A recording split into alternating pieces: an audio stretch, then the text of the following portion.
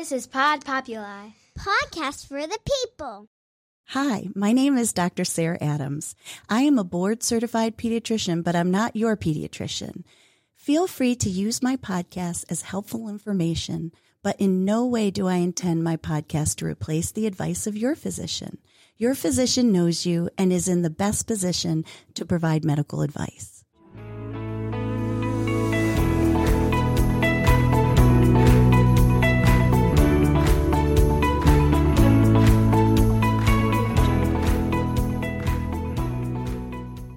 Hello and welcome to Growing Up with Dr. Sarah. I have a special guest. Her name is Dr. VJ, and she's been practicing dentistry for over 20 years and currently has her own practice. She's also the host of the podcast Mind, Body, Mouth.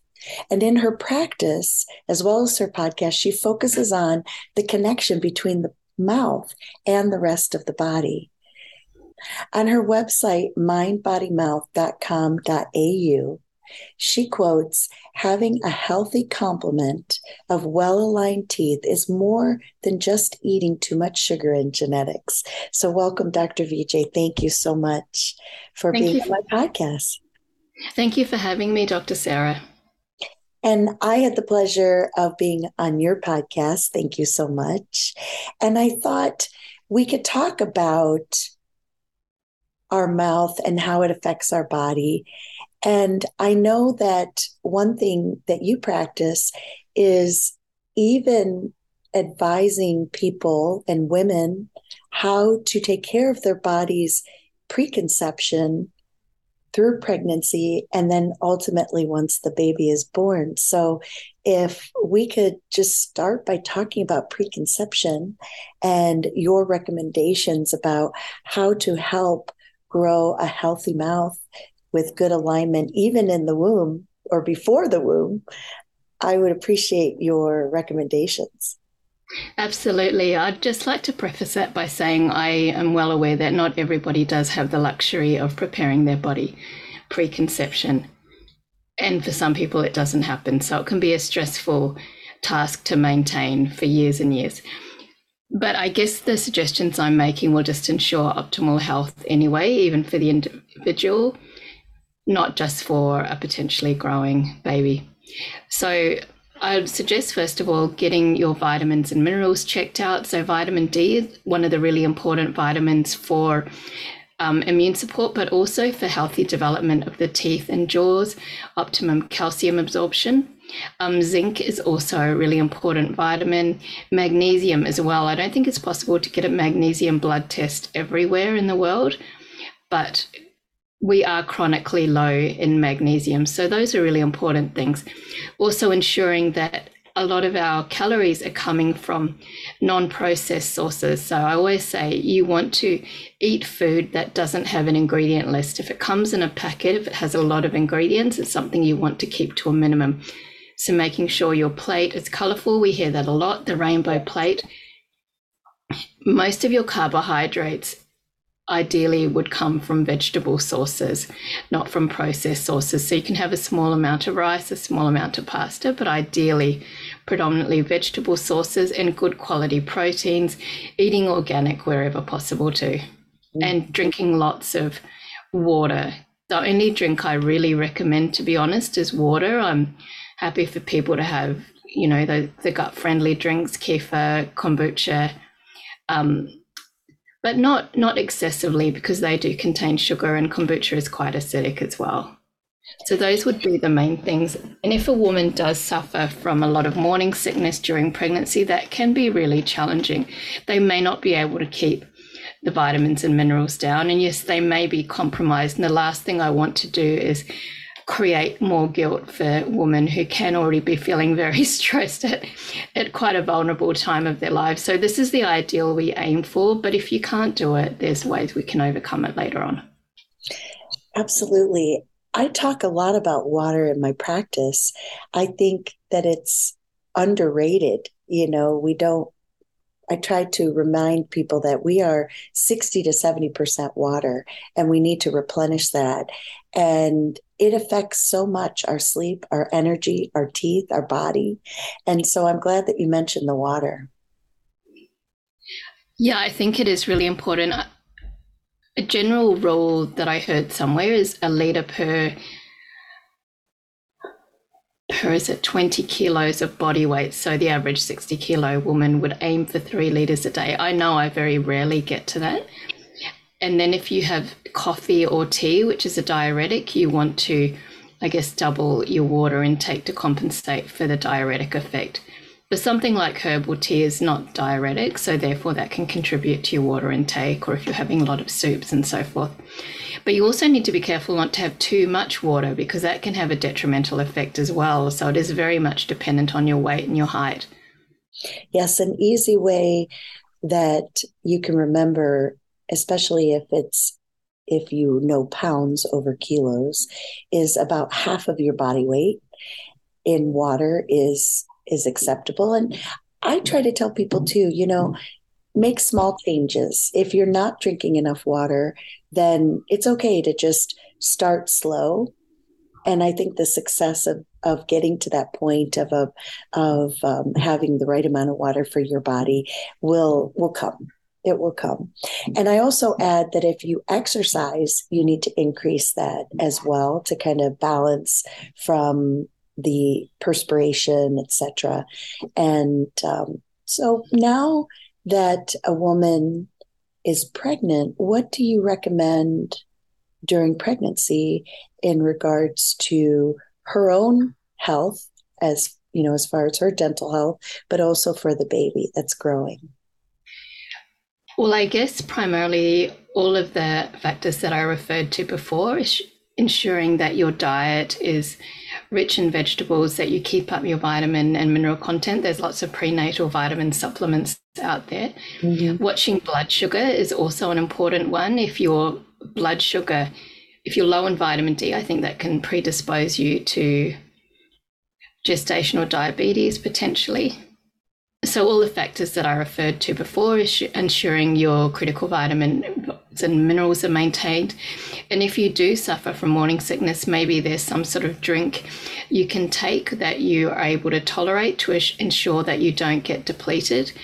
Also ensuring that your dental health is well looked after. There has been a few studies linking gum disease in pregnant women to low birth weight babies, and also ensuring sleep is of good quality as well. Sleep apnea during pregnancy is quite common.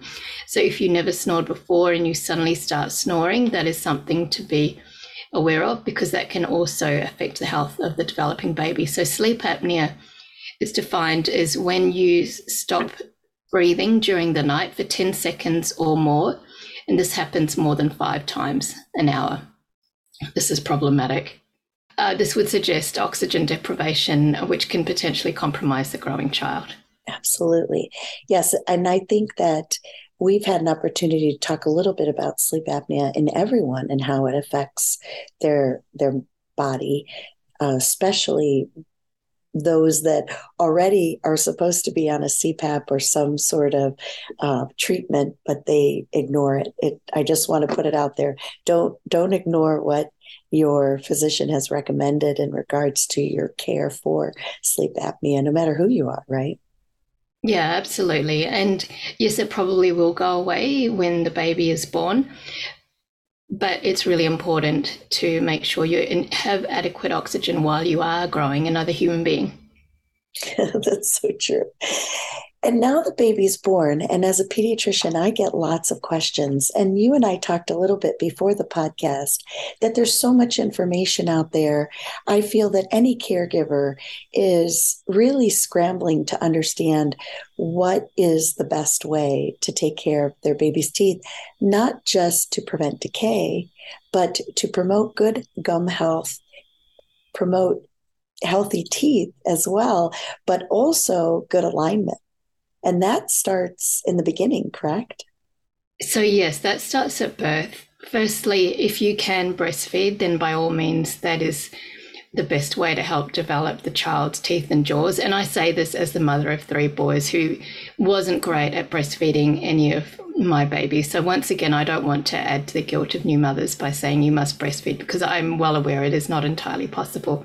Agree. However, if I'd known what I know now, I would have known more about lip ties, latching problems and so forth, and perhaps I might have sought more help.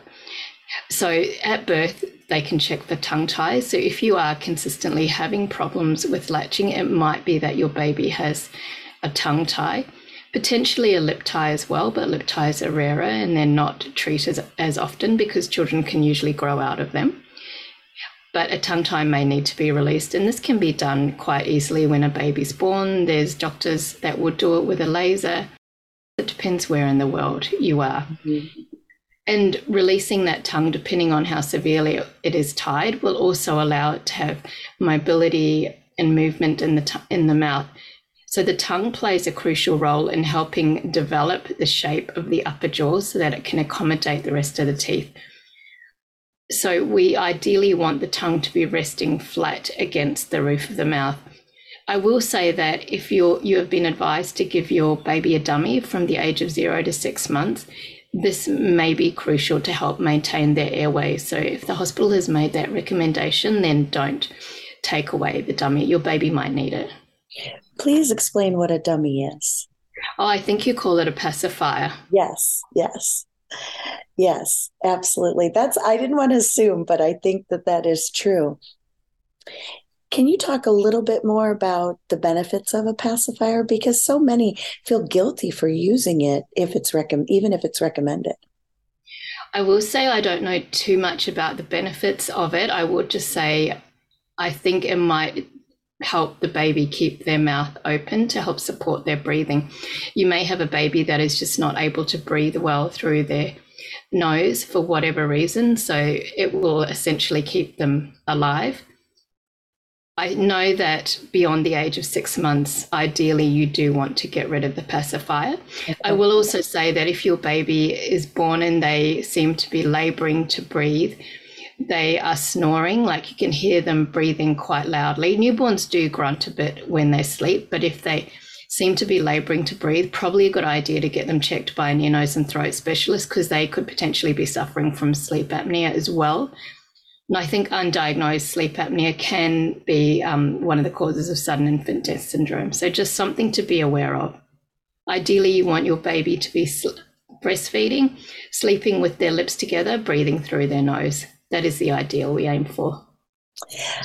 When it comes to cleaning the gums and then potentially the teeth once that first tooth, but let's start about gums because they spend much of their first months of life with no teeth. And whether they're breastfeeding or bottle feeding, do you have thoughts about how and when, or if it's even necessary? Personally, I don't actually feel that it's necessary to clean the gums. My colleagues may well differ from me here, but if the baby is having exclusively breast milk or exclusively formula, then I just feel that they're swallowing it. There's no dental enamel that could potentially decay. I don't see the value in cleaning the gums myself. And then once the teeth come through, how do you recommend they clean it at that point? And once the teeth come through, which quite often is around the time that we're starting to give supplemental foods, around 6 to 12 months, how do you recommend cleaning the teeth at that point? Well, you could just use a clean flannel and wipe them. But a lot of children will just start off with just a single tooth or two, and you can even visually see if the tooth needs to be cleaned.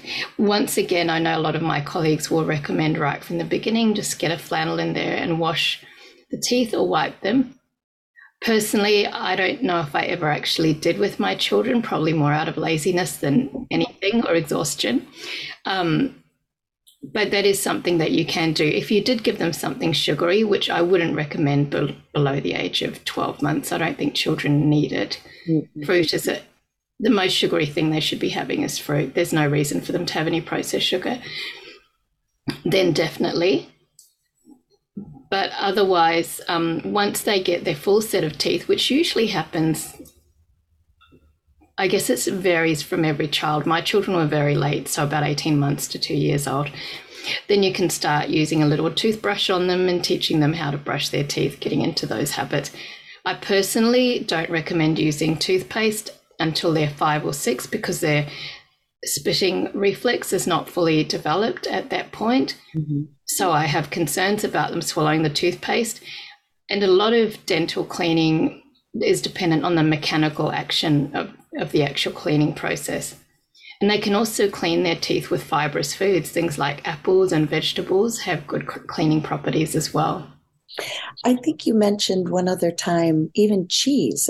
That's correct. So cheese has an alkalizing effect on the saliva. So just say they've had something sweet, you can follow that up with a small cube of hard cheese. I will also say if you have a child that's had to have a lot of antibiotics either at delivery in the early stages of life, that can compromise the adult teeth. So for example, my youngest child needed to have IV antibiotics for a blood infection when he was 2. Unfortunately, I didn't realize then the implications, but that has really compromised the health of his developing adult teeth. So I would suggest if that is your child, then just make sure that you give them probiotics where you can, just to help protect their gut bacteria, and once again supplement with vitamin D, which I didn't do. We usually recommend starting vitamin D, especially in breastfed babies, very shortly after birth, as soon as possible. Again, I try not to make a family who's just brought home a newborn rush to the pharmacy. I'll send the prescription or make the recommendation and say, start it as soon as you can, but don't feel like you have to go right away, but just again to kind of relieve some stress.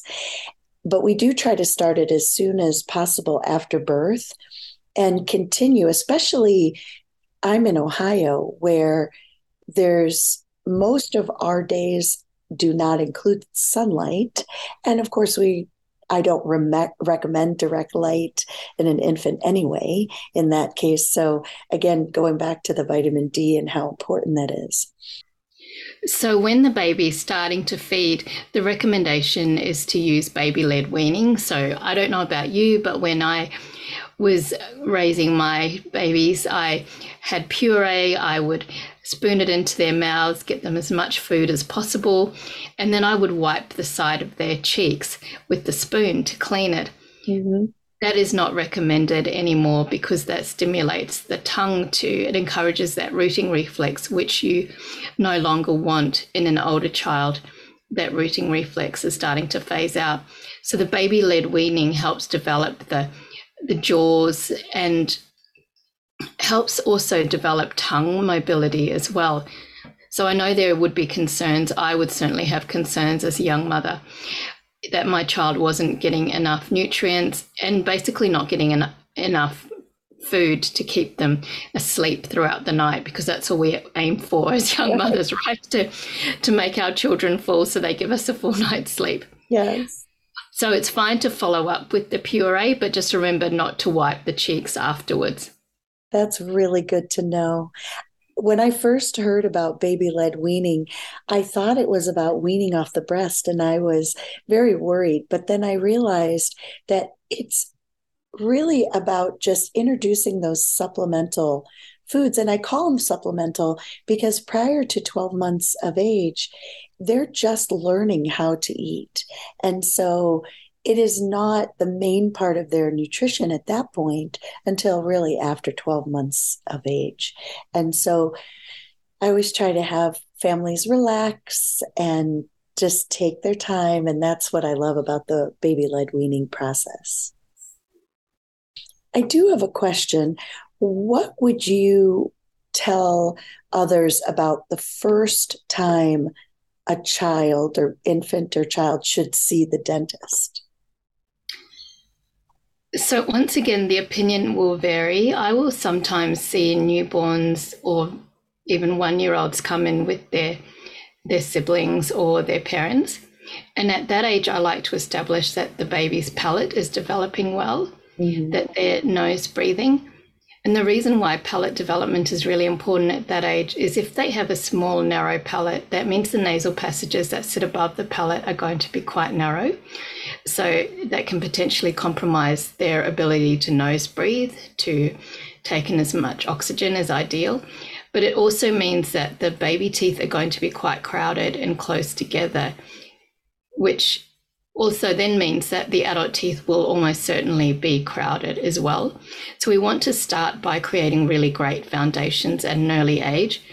And also there has been some research linking mouth breathing to increased levels of anxiety because the sympathetic nervous system is always switched on. So if you have a child that's growing up in a state where the sympathetic nervous system is always switched on, that's going to affect their ability to absorb nutrients, to grow and to thrive and to develop academically, socially, every aspect of life. That is excellent information. And I think people don't think about that. Again, that goes back to that mind, body, mouth, and how crucial all of those things work together. I always say that we have to focus on things that start here all the way down, and how important it is in our lifestyle in general. And I try to encourage the parents or caregivers, whoever's taking care of their family, because their optimal health will ultimately affect the child's optimal health. If they're modeling behaviors that they want their child to then pick up, it's much easier. And so my mission has always been with my podcast is to really help those that are taking care of children. What do you think about, sometimes I'll see in my practice those kids, I know it's not dental caries or tooth decay, but there's those little black spots and parents will bring it to my attention. And it's almost like it's something that is on the teeth. And I usually just refer to the dentist, but I'd be interested in what your thoughts are about that, especially in an infant under 12 months of age. Look, I can't say I've seen too much of it in an infant under 12. It does happen occasionally, but usually it's just a stain of some sort or a developmental anomaly. If the spot is not sticky to probe, then I'm happy just to keep an eye on it and monitor it. If it's sticky, then it means there's some decay starting there, and it's something I do want to deal with. So referring or seeing a dentist is still the best route in regards to taking care. I would say so, because you want to just make sure that's not early decay starting. When it comes to the practice of brushing, how do you recommend that we all brush? So brushing is a habit that people have had for a number of years. And I even ask my adult patients because they may have never been taught. So the way I always teach my patients to brush is to think of their mouth divided into, I guess, thirds. So you want to brush each section differently. So this is a bit hard because it's audio, but so I would do 6 circles on the gums of my teeth, starting at the back, top left, and then I would come across to the middle and then go across to the top right. I would do the same on the outside surfaces of the bottom. Then I would brush the top surfaces and then go again on behind. So where I find a lot of people miss is they don't do behind the teeth. And the other tip is to turn the brush into a rectangle shape so you can easily fit behind those small front teeth, because they can be hard to get to. And brushing the teeth as well as the gums as well as the teeth is a really important one. Some people who have inflamed gums will find that their gums bleed, but that is just a sign that the gums are inflamed and need to be brushed more. It's not like any other part of the body where it's a wound that's being picked and that you need to leave it alone. You need to brush that area more. And the other important tip is circular brushing. A lot of people brush side to side and up and down, which is the traditional way we were taught to brush, I guess. We want to brush in circles. You get much better plaque removal when you brush in circles. And then I was taught that is for children, as soon as the teeth come together, that is when you should start flossing. But I know that you mentioned when we did our podcast previously that this realistically should be only for children who are getting their adult teeth, that the primary teeth should be far enough apart. And if they are not, that could be a sign that there's a problem. Is that correct? That is correct. And once again, not all my colleagues would agree with me on that as well, because sometimes things can sort themselves out because the jaws do have a growth spurt when it comes to puberty. However, I guess it's an indication that there could be a potential problem. I guess I could compare it to like if you took a blood test from a patient and their insulin levels were a little bit high, that could be an indication that that patient may have diabetes in the future. So when I see baby teeth close together, that is an alarm bell for me that this child's adult teeth may be very crowded. And then I need to implement measures to prevent that depending on the level of crowding. Okay. And it's amazing that we really take for granted the alignment of our teeth and our breathing, like you mentioned. I think that's not something that we talk about enough. So just to unpack that a little bit more, the way I have been taught to believe that works, if you have your mouth open, then your tongue is resting primarily in your lower jaw, or it's resting between your top and bottom teeth. So it's not applying pressure to help develop the top palate. And then you end up with a child who generally has a long face shape, not always, but that can happen. It's called a dolichofacial face type. And they may well have crowded teeth. The severity of the crowding really depends on how often the child has their mouth open. But you can also see this in tongue-tied kids as well, because their tongue just doesn't have the capacity to rest on the top jaw. It's tethered so tightly to the floor of the mouth. And I'll tell you, as you're speaking, I'm evaluating my own tongue position as we're talking. Is there anything else that you feel would be important to let families know about taking care of their mouth, their alignment, and their body? I think one of the really important things is to keep it really simple. I have a lot of patients asking me, what toothpaste should I use? And I remind them that toothpaste is actually a modern day invention. And we didn't have anywhere near the amount of dental decay that we have now until the advent of processed foods. So keep it really simple, go back to basics. Breathing through your nose is important, not just for dental alignment and for maintaining general well-being, but also to protect your mouth from dental decay. So there was a study that showed that if you breathe through your mouth for 4 hours or more, that can lower the pH of your saliva to a level which triggers the commencement of dental decay. So in some families that I see, they'll have an identical diet, siblings will be fine. However, there's one child, the mouth breather, who keeps presenting with dental decay. So that is something I do alert the parents to. And I completely empathize that mouth breathing is not something you can just rapidly fix overnight. It is a process. It may be eliminating foods that are triggering an inflammatory reaction. It may be that a surgical intervention is required to remove the adenoids or the tonsils. So in the meantime, I recommend using a calcium-enriched milk-based product that we have over here in Australia. It's called Tooth Mousse. You probably have something similar in the States. And they just apply that on the tongue before they go to sleep. It helps enrich the mouth with calcium. If I have a child that suffers a really high rate of decay, then I will recommend the fluoride-enriched version of the Tooth Mousse as well. What I love about the way that you practice, Dr. Vijay, is you're getting to the root cause of what could be causing the decay versus just fixing it. That's what I try to do. I think a lot of modern medicine can be very reactive. We see a problem, we fix it. Then we see the same problem over and over again. And that did frustrate me in my younger years. I remember seeing a patient come in and he had broken teeth. And then I looked back on his records. He'd been seeing my boss at that time. Broken teeth, broken teeth, broken teeth.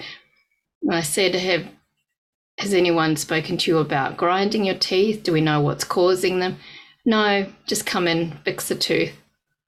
It's like being a mechanic, I guess, fixing fixing broken bits of teeth, like fixing a car.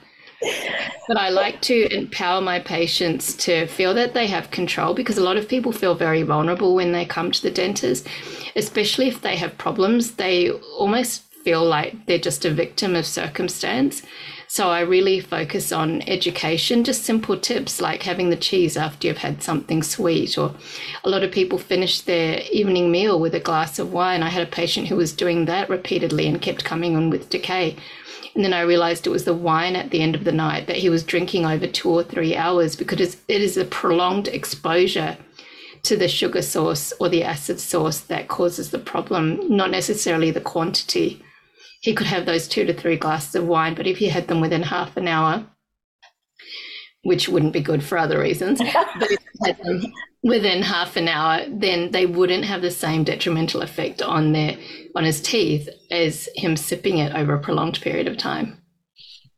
I know. That's when we were talking before about wiping the mouth, what came to before baby goes to bed, for example, or after they've nursed or had a bottle. We still do recommend not putting the baby to bed with a propped bottle. There's so many reasons, even socially, why we shouldn't do that as well, because of bonding and holding and just the whole experience of feeding and all the senses that are needed, but also because of that bottle sitting in the mouth for a long period of time, etc. So that made me think of that as well. That does also remind me to just point out, I know a lot of babies are breastfed through the night. It's important that the baby doesn't fall asleep on the breast, and the same thing applies to the bottle, because it's the pooling of the milk in the mouth that can cause tooth decay. By all means, I think breast milk is great. If your baby needs it through the night, feed them, of course, yes, but just make sure they unlatch so the milk is not pooled. I have seen a number of young children come through, and the only causative factor I can attribute their decay through is that they fell asleep on the breast. Well, thank you so much for joining me today. And I just want to mention to everyone that Dr. Vijay has been wonderful with working with my schedule, and I find this information so valuable for families all over the world. And so I'm grateful and honored that we've had this time to speak together. You're very welcome. It's been a pleasure. Thank you. And don't forget to listen to Growing Up with Dr. Sarah, as well as Mind, Body, Mouth, wherever you listen to your shows. And let's grow up together.